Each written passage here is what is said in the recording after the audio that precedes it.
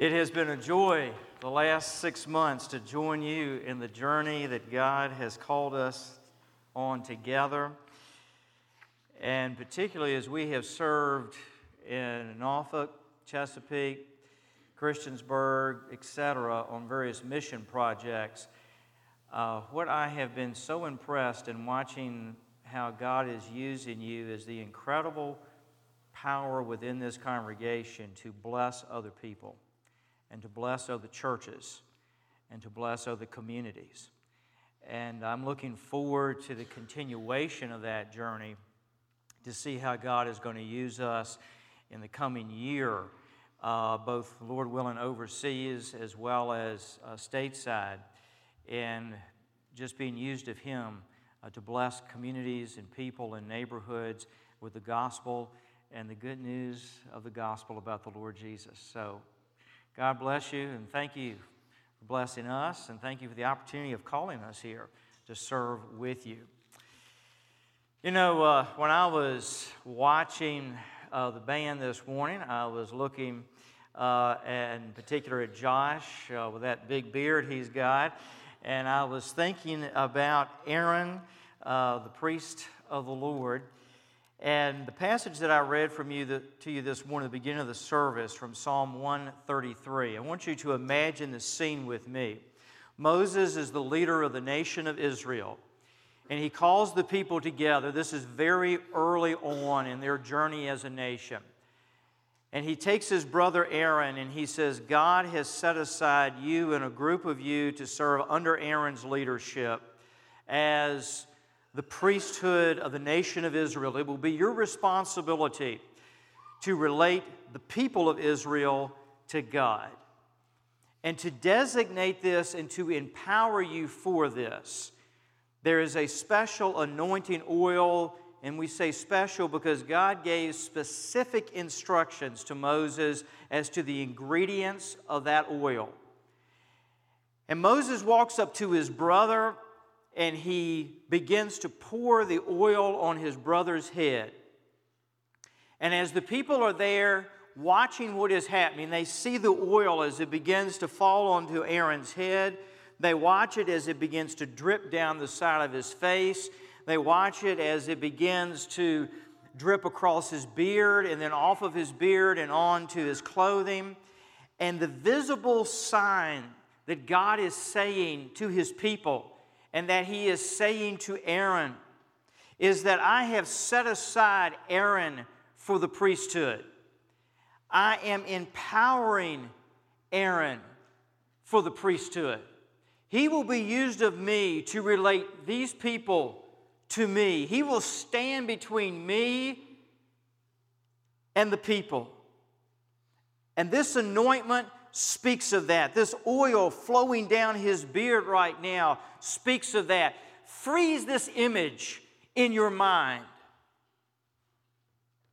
And when the psalmist David sits down and he begins to write the 133rd Psalm, he says that is what unity does.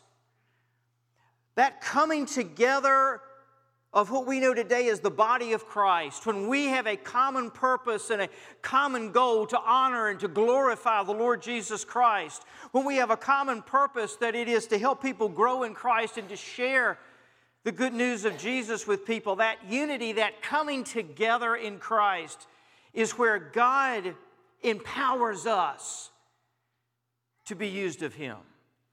Churches that are unified are churches that are walking in the power of the Holy Spirit and people are drawn to what God is doing. And churches that are divided are churches where there is no work of the power of the Spirit, where we're just going through the motions, where God's work is not happening and people are even repelled by it. And if a church is divided long enough, it develops what I call a Teflon coating to it, that nothing sticks to it. Most of all, the power and presence of the Holy Spirit of God. And that's what Paul is writing to the church at Rome about in Romans chapter 12, if you'll turn with me there, verses 17 and 18. He's saying if you all want to know God's will and walk in God's will and walk in this power of the Spirit, if you want to know God's work among you, then you got to treat each other right. And he lays out in very concrete, specific ways how we are to treat each other. Romans chapter 12, beginning with verse 17. Now, Paul likes to get up in our business with this. It would be nice if Paul would just say, everybody get together and love each other and have a great time. But he doesn't do that. He lays out very specifically how we're supposed to get along with each other. And in so doing, he gets up in our business. He makes it difficult. Verse 17, repay no one evil for evil, but give thought to do what is honorable in the sight of all. If possible, so far as it depends on you, live peaceably with all. Now, a sermon outline is contained, last page of your bulletin. Please follow along with me, if you will. He says he wants us to live peacefully. How? First of all, he says we got to reject retribution. We have got to reject the natural tendency that all of us have to retribution, to getting even. Why do we want to engage in retribution? Somebody hurts us. Somebody does something to us that we don't like, we don't appreciate, and we get ticked off about it. And we want to get even with them. We don't feel like we got a fair shake. Maybe we even did something wrong, but what they dish back at us is 10 times worse, we feel like, than what we deserve. You can't go long in life and go very far in life without coming to a place in life that you want to get even with somebody.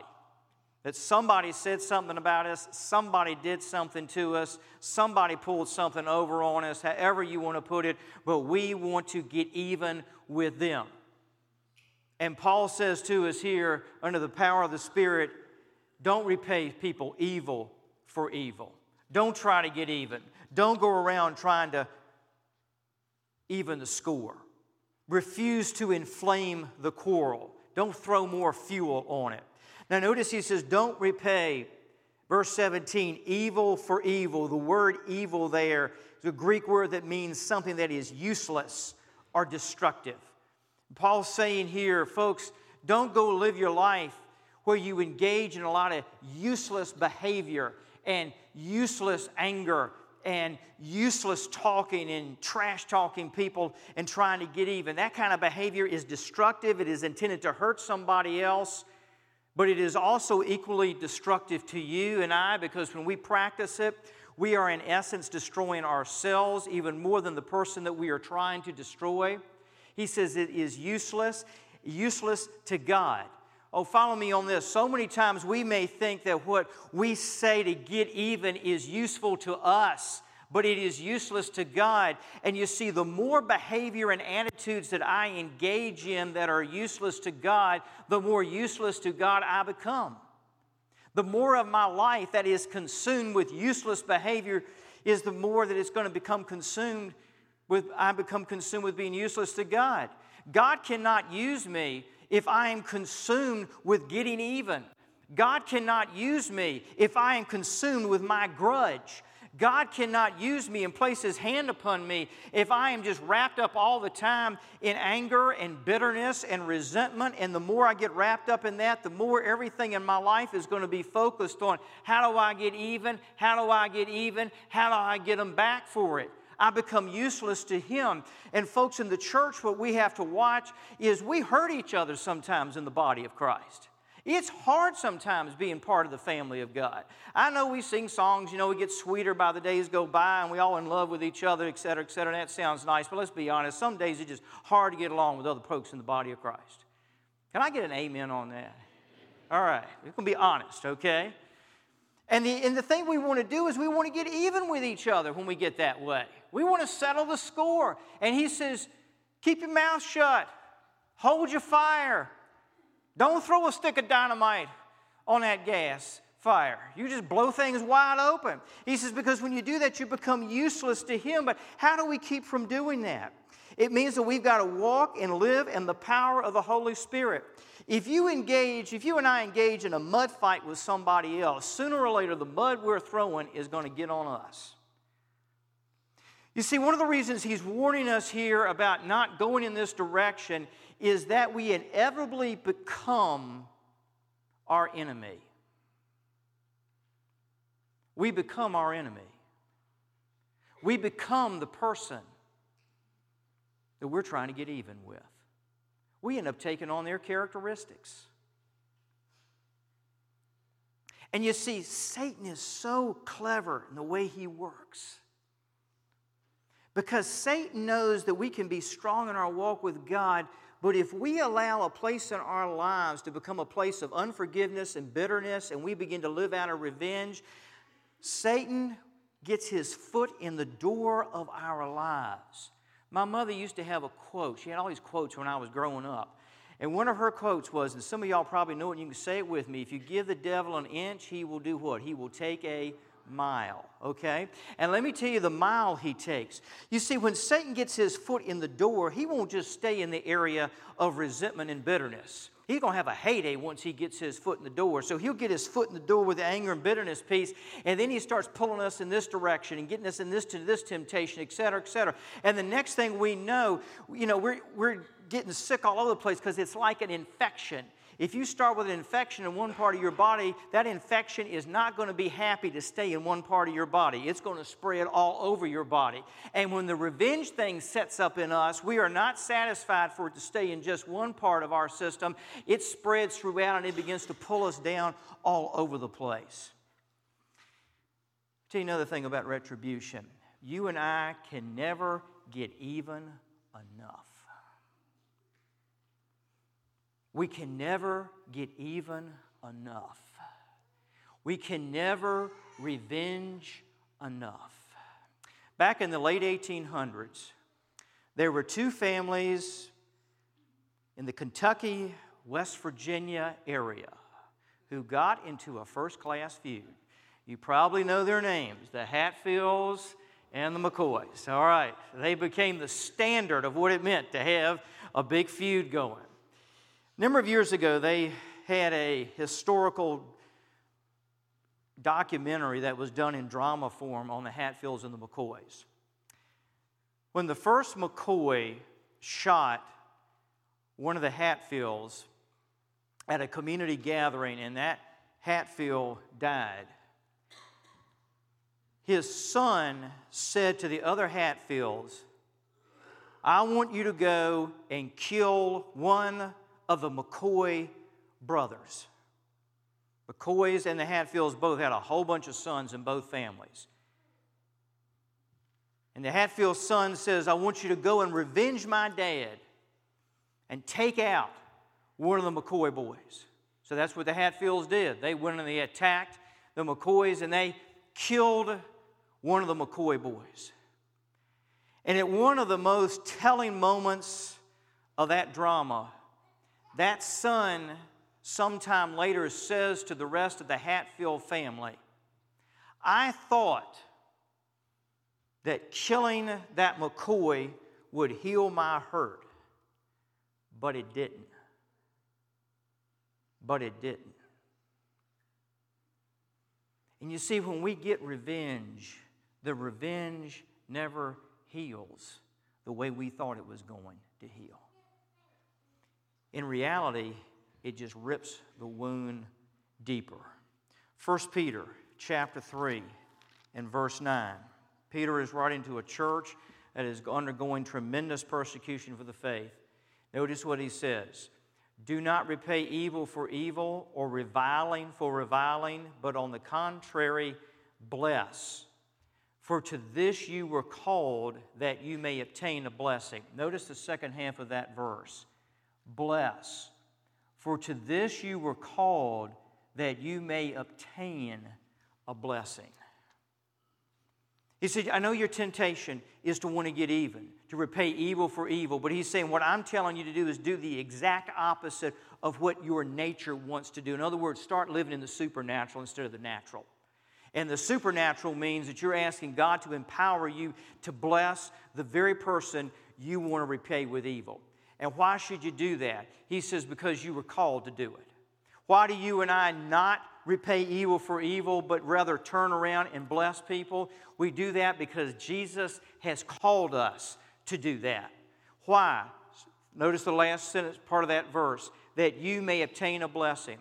if I want to know and walk in and live in the blessing of God, then the way that I walk in the blessing of God is that I do not repay evil for evil, but I in turn bless the very person that I wish evil upon.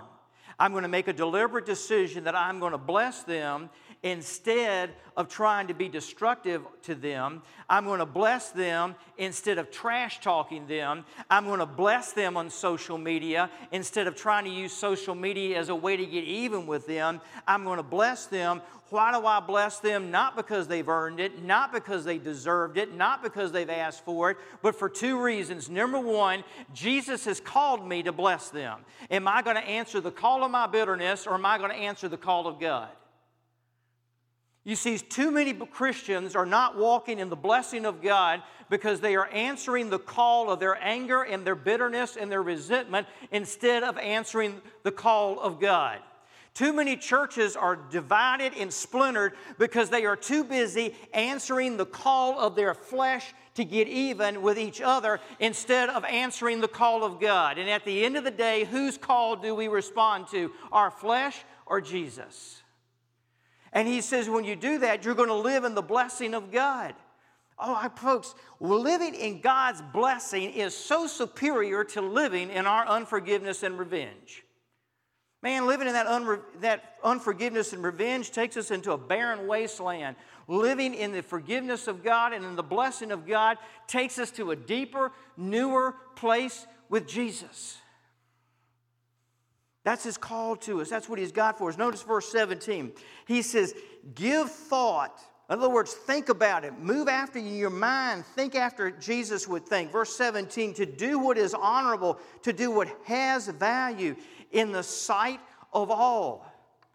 Why does he say in the sight of all? Because what he's saying is people need to look at our lives and say, that's what it means to follow Jesus. That's what it means to serve Jesus. And sooner or later people are going to have to look at us and decide and watch, how are we going to respond to somebody that needs forgiveness? How are we going to respond to somebody that did us in, that we want to repay evil for evil? How are people going to look and say, how are they going to respond to this? And when we respond by blessing that person, this is what people say. If that's the difference that Jesus makes in somebody's life, then maybe I ought to give some thought to following this Jesus. Maybe I need to give some thought to serving this Jesus. Maybe this stuff about Jesus is really reality.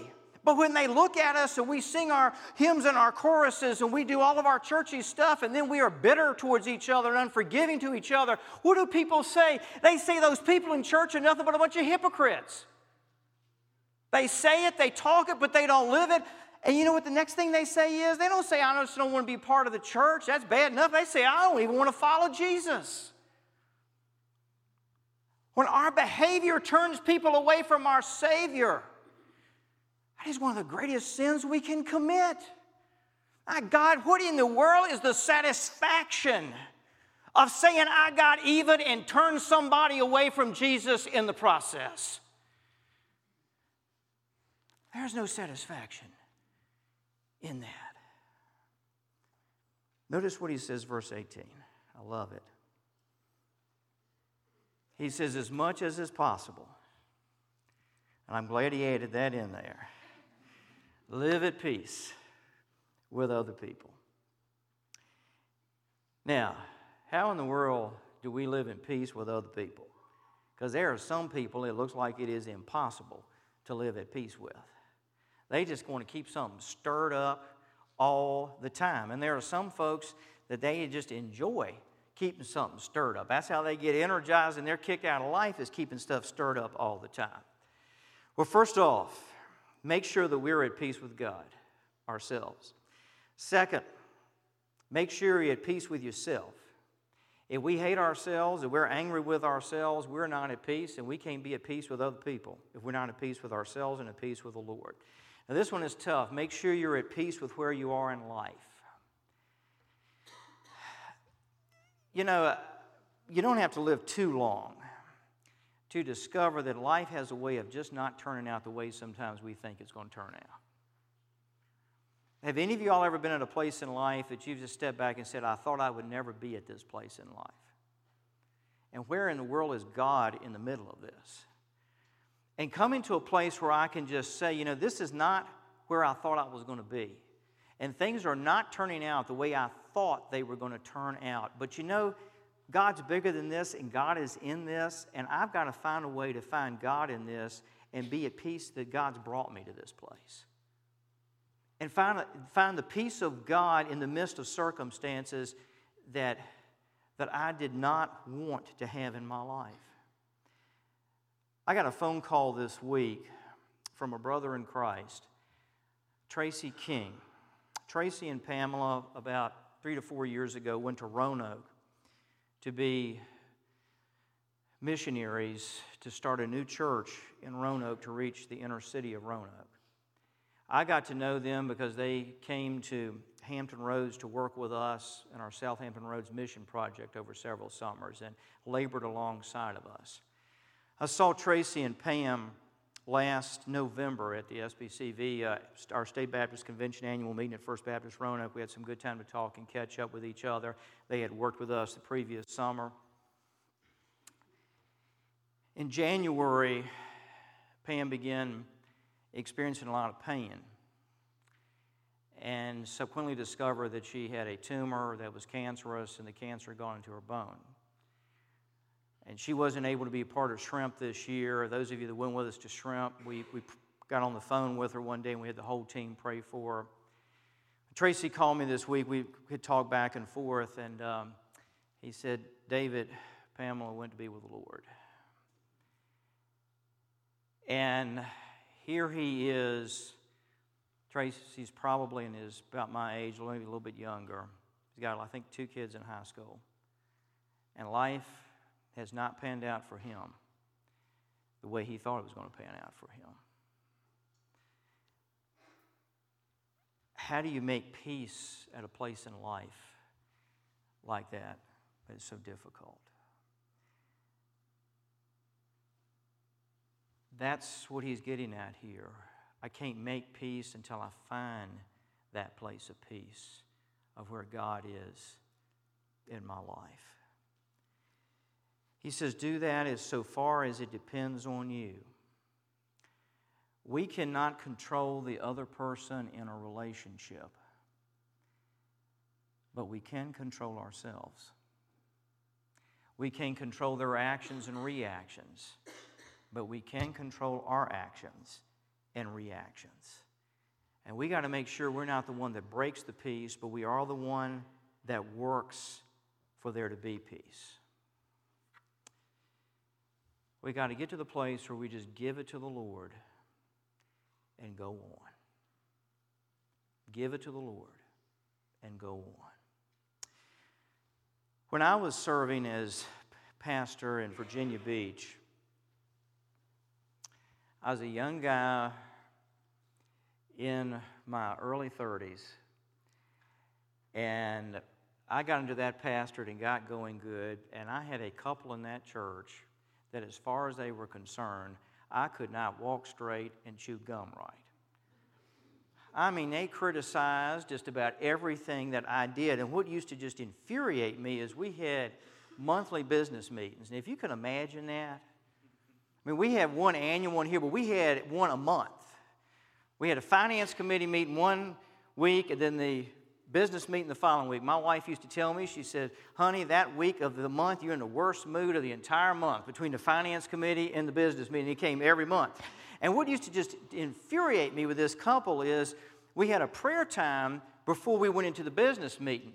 They would strategically come in after the prayer time just for the business meeting and then start raising Cain in the business meeting. I had one business meeting one night. I was so angry after it was over with. I got in my car. I drove to my house. I put my jogging outfit on, and I thought, I'm going to run through this neighborhood until I get this anger out of my system. Now, we lived in the hood, and there were gangs that were operating in the local park. And that night, I didn't care how many gangs were out there. I thought, you were letting some gang member get in front of me. I'm so ticked off right now, I'll take them out and keep on jogging around the park. So these people just got on my case all the time, every time I saw them coming. Have you ever had people like that in your life? You just see them coming, and the juices start flowing, and your stomach crunches up, and you just, oh. So anyway, in the middle of all this, I went to a church conference. And Charles Roselle was pastor of a church in Florida at the time, doing a great work for God. And he was one of the speakers. And during one of the breaks in the conference, I went up to him and I said, Pastor Roselle, I got a question for you. I said, this is what's going on in my church, and I got this couple, they're driving me nuts, and they're writing my case all the time, and I am so sick of it, and on and on and on and on. And I never forget what he said to me. He looked at me and he said, let me tell you something. He said, when a farmer goes out to plow his field, and there is a stump in the middle of the field, he can either stop and spend the rest of his day trying to dig up that stump, or he can plow around it and keep on going. And then he looked at me and he said, if I were you, I would just plow around these people and keep on going. And I stood there and I thought, that is a word from the Lord to me. And I thought about that often. I can get obsessed with the stump that is in front of me, or I can just plow around it and keep on going. And I think what Paul's trying to say to all of us is, folks, there are going to be some stumps in all of our lives. There are some people there that get on our nerves, that enjoy getting on our nerves, that are difficult to work with, that we are not going to be able to change, et cetera, et cetera. The law does not allow us to kill them, even though we'd like to do that at times, et cetera. So what's the answer? We can either become mesmerized with the stump in our path, or we can say, to the glory of God, I'm just going to plow around them and I'm going to keep on going. I'm not going to be stump focused. I am going to be Jesus focused. I'm not going to sit here and beat on this stump and where all my time and energy at on this stump. I'm going to focus on Jesus. I'm going to plow around them, and I'm going to keep on going. And when I look at them as I plow around them, I'm not going to look at them and cuss them out. I'm just going to say, bless you in Jesus' name, and I'm going to keep on going towards Him. Let's pray. Lord, help us to plow around the stumps in our lives, to stay focused on Jesus, and to keep on going to your glory. Lord, we got so much we can look at in life that is so much more important than stumpy type people. We got you. Lord, help us just to look to you. Jesus, teach us what it is to let go and give it over to you. Give them over to you. Teach us what it is, Lord, to bless them. For we know that you will use the blessing. God, your word says that some 40 plus days after the crucifixion, that many of the priests who called for your blood on the day you were crucified believed on you. That's because you didn't curse them from the cross. You blessed them from the cross. God, help us, teach us, empower us by the Holy Spirit to do the same. With our heads bowed and our eyes closed, I'm going to invite you in just a moment as we sing just to do business with God during this invitation. And if you have stopped at some stump in your life and you can't get past it, say, God, with your help, it's time to plow around this stump and to start moving forward for you, Lord. I can't control them. I can't control what they say to me and do to me, but I can control me. And I can set a course for my life that is focused not on them and what they say and do, but on Jesus. And to be shaped and molded and become like Him, not to become like this stump. And so I invite you to do business with God. And if you're here and you need to give your life to Jesus and follow Him and serve Him, and as we sing, I invite you to walk the aisle and say, Pastor, today I want to follow Jesus. I want to serve Jesus. I invite you to come. If you feel that God is calling you into the ministry and you need to surrender to that call, I invite you to come. So this church can pray with you and encourage you in living out that calling. And if God is calling you to become part of this church family and to serve with us as we serve Him, then I invite you to come. The altar is always open if you just need to come and pray. Father, have your way with us in these moments, we ask. In Jesus' name.